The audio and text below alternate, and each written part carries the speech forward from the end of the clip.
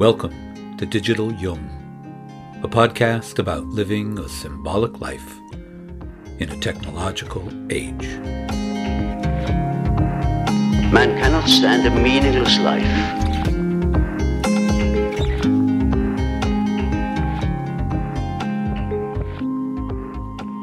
I'm Jason Smith, Jungian analyst and your host for this show. And in this episode, I continue with the second part of a 4-part series on alchemy, looking at the symbol and the psychological meaning of what the alchemists called the prima materia. It's the human soul. That's the buried treasure.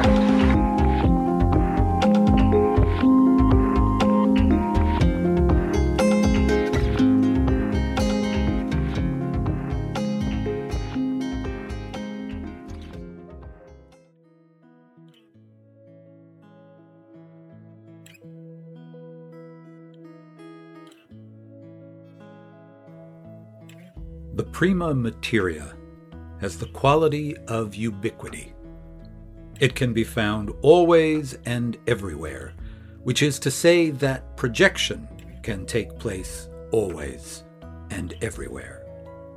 The English alchemist Sir George Ripley writes, "The philosophers tell the inquirer that birds and fishes bring us the lapis. Every man has it. It is in every place. In you, in me, in everything, in time and space."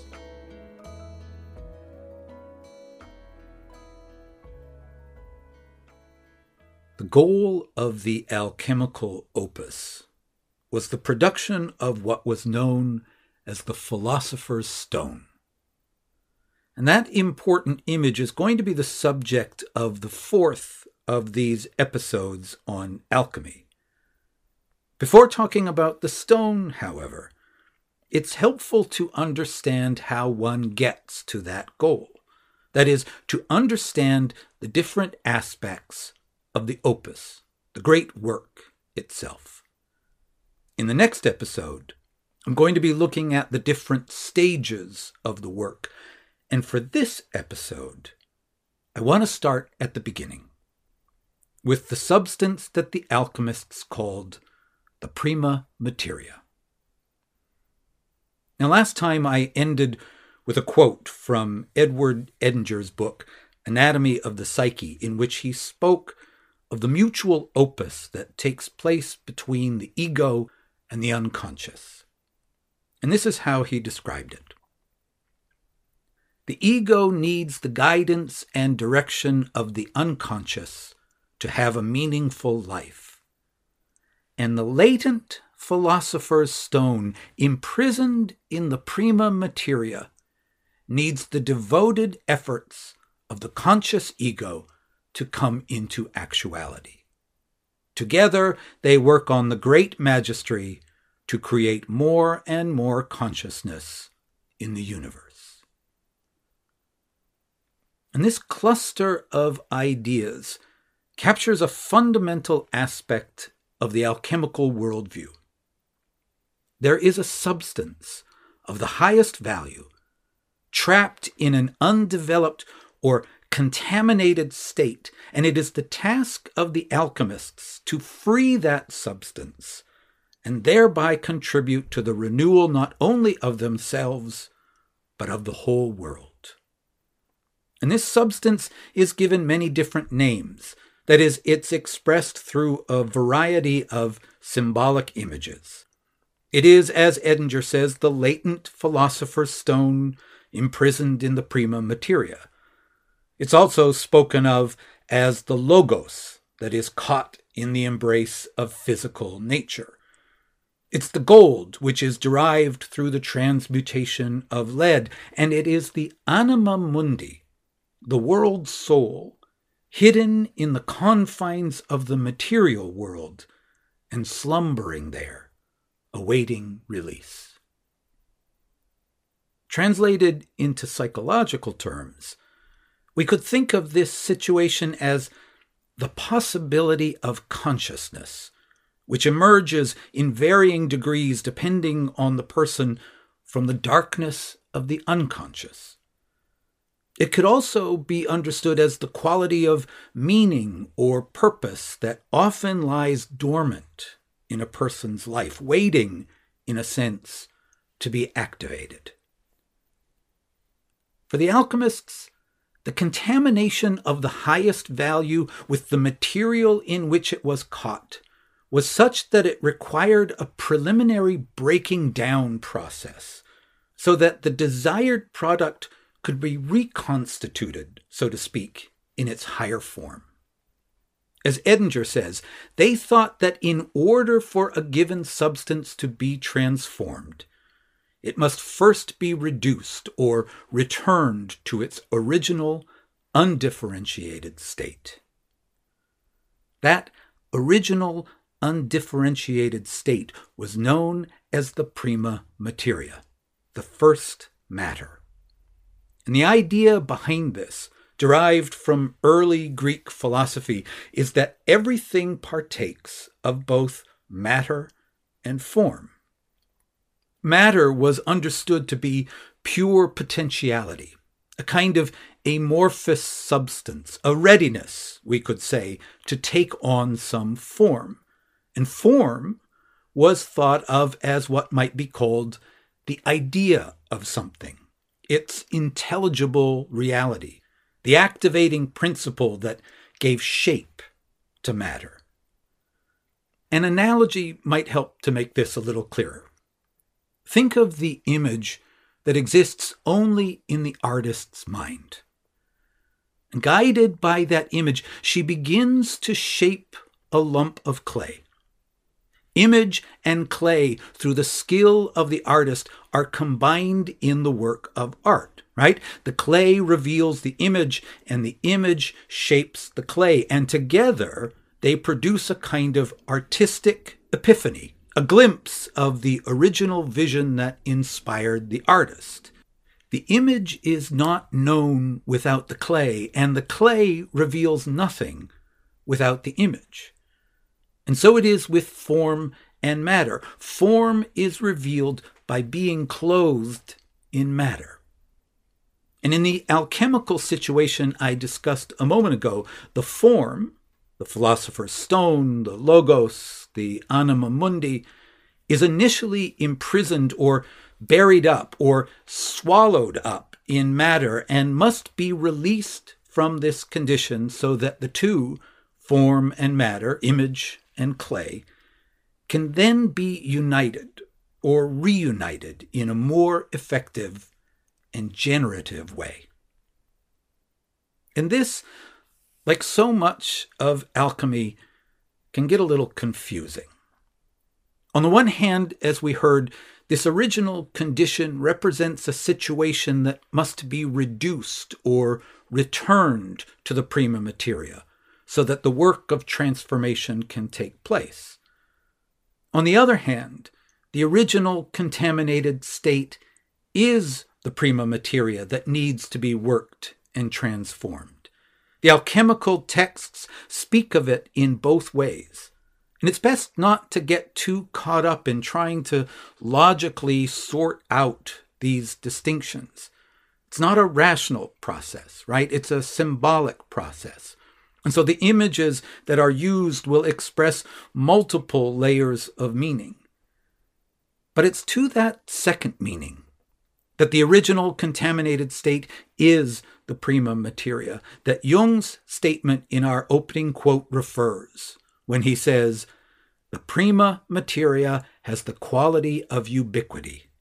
It can be found always and everywhere." This idea is expressed repeatedly throughout the alchemical literature.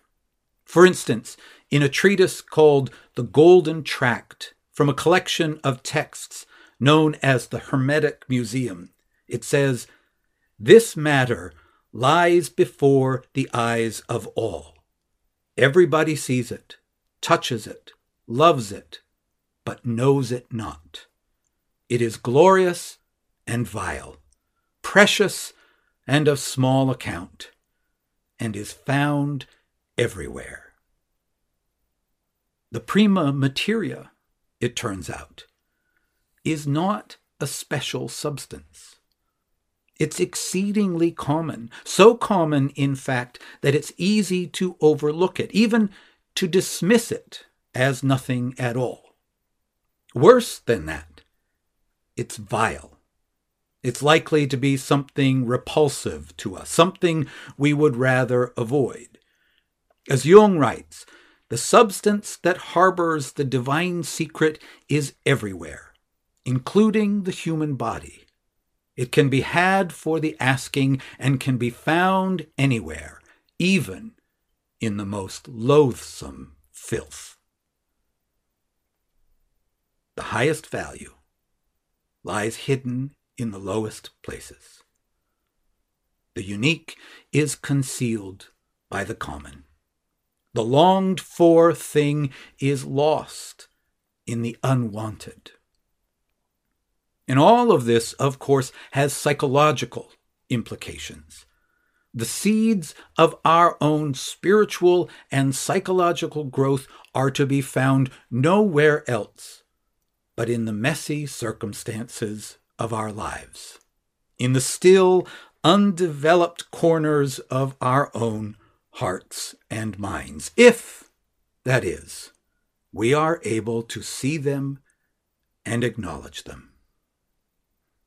One of the problems with the ubiquity, the commonness of the prima materia, is that it makes it hard to see, right? We notice those things that stand out from the background of the ordinary and everyday more than we notice the background itself.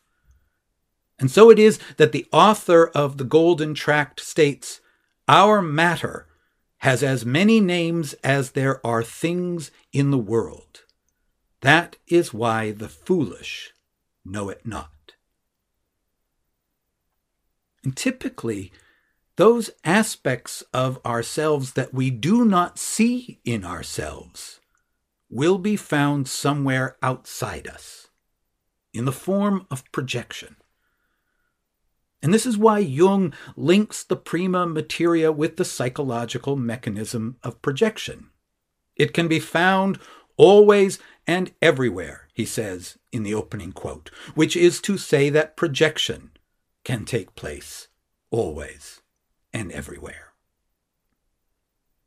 One way to understand the prima materia from a Jungian point of view, then, is as a symbol for the unconscious. And furthermore, it's important to recognize that the unconscious is not only expressed interiorly through such things as our dreams. It meets us out in the world and in our reactions to the people and situations we encounter in the world. Projections change the world into the replica of one's own unknown face, writes Jung. And so to recognize such experiences as the prima materia of our individuation, the matter that needs to be worked on and transformed, requires of us a capacity for self-reflection, a capacity to question our reactions and not simply to take them at face value.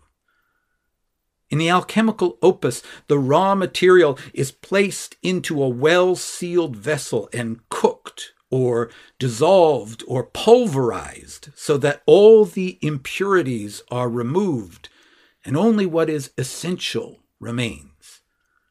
And psychologically, this translates into containing our raw emotions and our immature reactions, reflecting on them, taking responsibility for them, and trying to understand them, all of which means wrestling with them and even pushing back against them when necessary. And so I'd like to bring in a story now and see how these themes that I've been discussing so far might present themselves symbolically. And I'm going to look at a fairy tale from the Grimm Brothers collection called The Gnome. a section of which I want to share with you here. Now, at the start of the story, there's a king who has a tree from which he forbids anyone to pick the fruit that grows on it. And anyone who does so will fall victim to the king's curse and will disappear 1,000 fathoms underground. The king's 3 daughters are tempted by the beautiful apples that grow there. The youngest daughter is sure their father loves them too much to include them in his curse, so she picks an apple, eats it, and gives it to her sisters to taste, which they do. In an instant, says the tale, all 3 sank deep under the ground. Mourning their disappearance, the king makes a proclamation that whoever can find the 3 daughters and bring them back will get to marry one of them. 3 young hunters, 3 brothers, set off on the quest. They come to a castle that appears to be empty, but in which they find dishes of delicious, steaming hot food. They decide to make this their home base and to pursue the princesses from there. And this is where we pick up the story.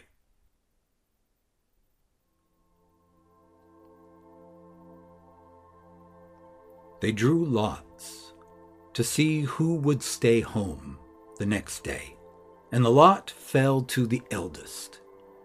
When morning came, the 2 youngest went searching, and the eldest stayed home. At midday, a wee little man came in and asked for a piece of bread. The hunter took a loaf of the bread he had found there and cut off a slice. He handed it to the little man, but the little man dropped it and said, "Would you kindly pick it up for me?" The hunter stooped to pick it up, and at that moment the little man took a stick, grabbed him by the hair, and gave him a sound thrashing. The next day, the second hunter stayed home and didn't come off any better. When the other 2 came home in the evening, the eldest asked, "Well, how was it?" "Terrible." So they told each other their tales of woe, but didn't breathe a word to the youngest, whom they disliked and called Stupid Hans, because he wasn't really of this world. The 3rd day, the youngest stayed home, and the little man came again and asked for a piece of bread. When the youngest brother had given him his slice of bread, the little man dropped it and said, "Would you kindly pick it up for me?" "What?" cried Stupid Hans. "Why can't you pick it up for yourself? If you won't go to that much trouble for your daily bread, you don't deserve to eat it." The little man was furious. "Pick it up! Pick it up!" he screamed. But quick as a flash, the young hunter grabbed hold of him and gave him a sound thrashing. "Stop! Stop!" the little man cried out. "Let me go, and I'll tell you where the king's daughters are." When he heard that, he stopped hitting him, and the little man told him he was a gnome and lived under the ground. "There are more than 1,000 like me," he said, "and if you'll come with me, I'll show you where the king's daughters are."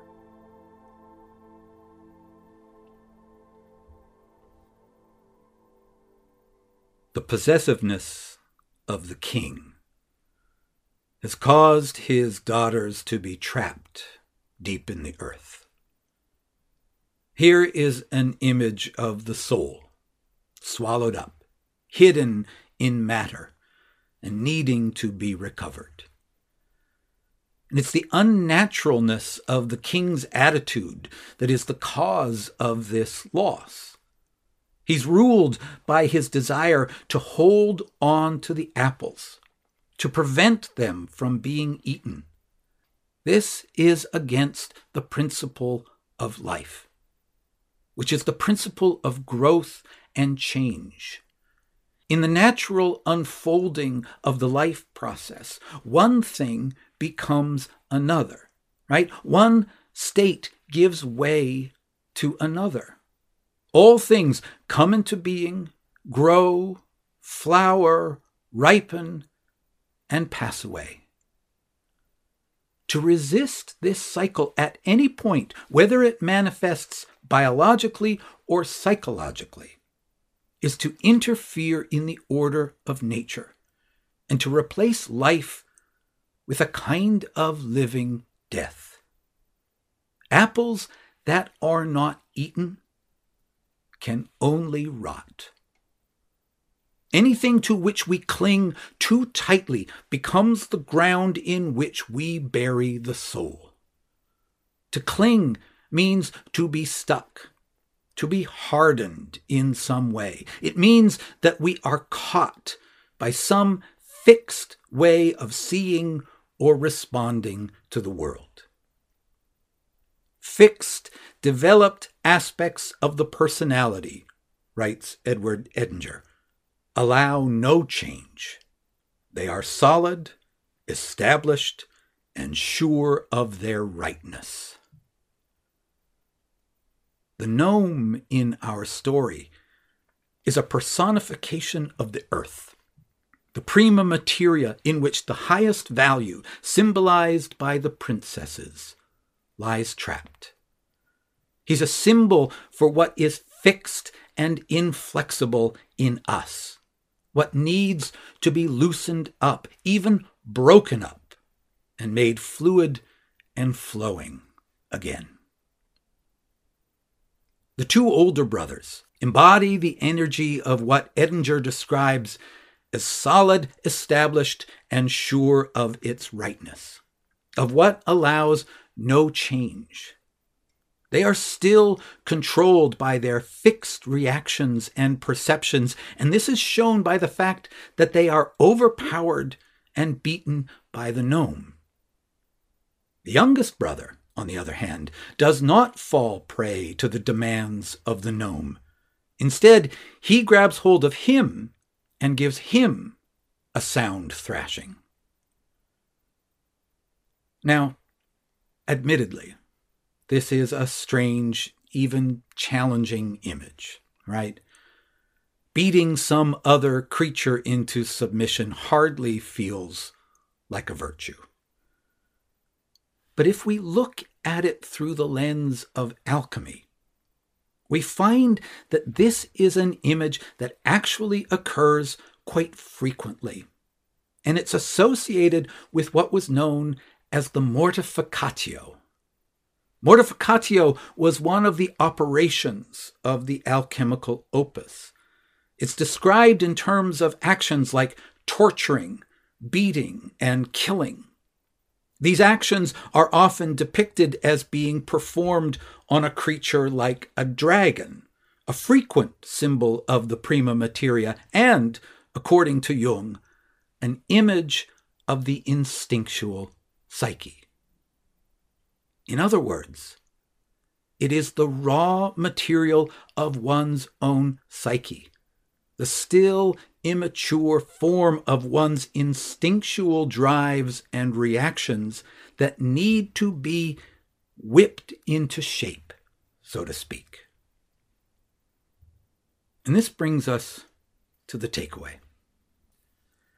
The prima materia is found always and everywhere, because, as Jung tells us, projection can take place always and everywhere. Or, to put it another way, it is what and how we see that matters. That is, in fact, the matter on which we need to work. It is the lens through which we see the world that needs to be cleansed. In the story, the two older hunters do not like their youngest brother because, we are told, he wasn't really of this world. He sees the world differently, and so he's able to relate to the gnome differently, and because of this, he will be the one to recover the princesses, to recover the soul. The secret of alchemy is that there is a hidden unity between outer reality and inner reality, between the physical world out there and the psychological world in here. The youngest brother is not really of this world because he is of both worlds. This unity of the inner and the outer cannot really be seen until the lens through which one sees has been made clear, until one's untrained instincts and reactions have been tempered and disciplined by the blows of a kind of conscious mortificatio process. In a recent post called Who Does the Work, that I wrote as a companion piece to this series on alchemy, I put this same idea this way. It is not just knowledge that is sought, but wisdom. And this is gained only when our experiences penetrate to the depths and change us. It is not what we do. It is what we become that matters.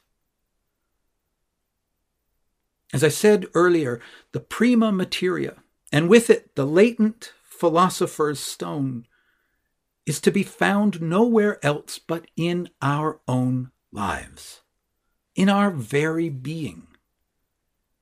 Infused with this alchemical sensibility, every moment becomes ripe for a deeper experience of meaning, and every barrier becomes a way to greater freedom.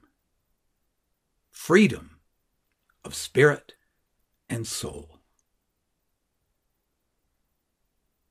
I'll be back in just a minute with this week's parting words.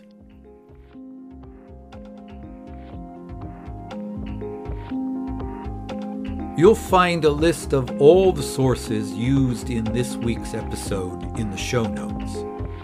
You'll also find links to connect with me on social media, as well as for my book, Religious but Not Religious, Living a Symbolic Life, available from Chiron Publications.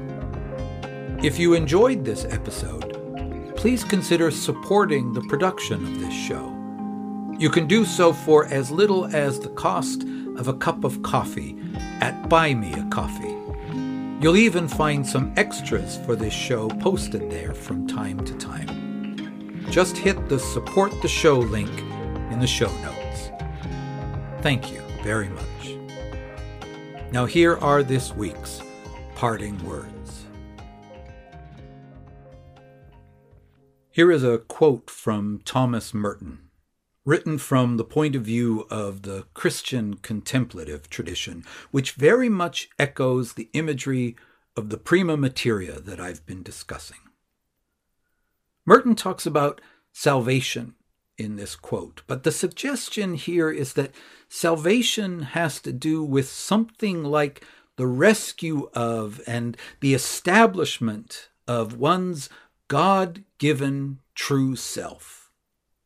And this, in turn, echoes, in its own way, the goal of the alchemical opus, the establishment of the philosopher's stone. So here's Merton. The object of salvation is that which is unique, irreplaceable, incommunicable, that which is myself alone. This true inner self must be drawn up like a jewel from the bottom of the sea, rescued from confusion, from indistinction, from immersion in the common, the nondescript, the trivial, the sordid, the evanescent.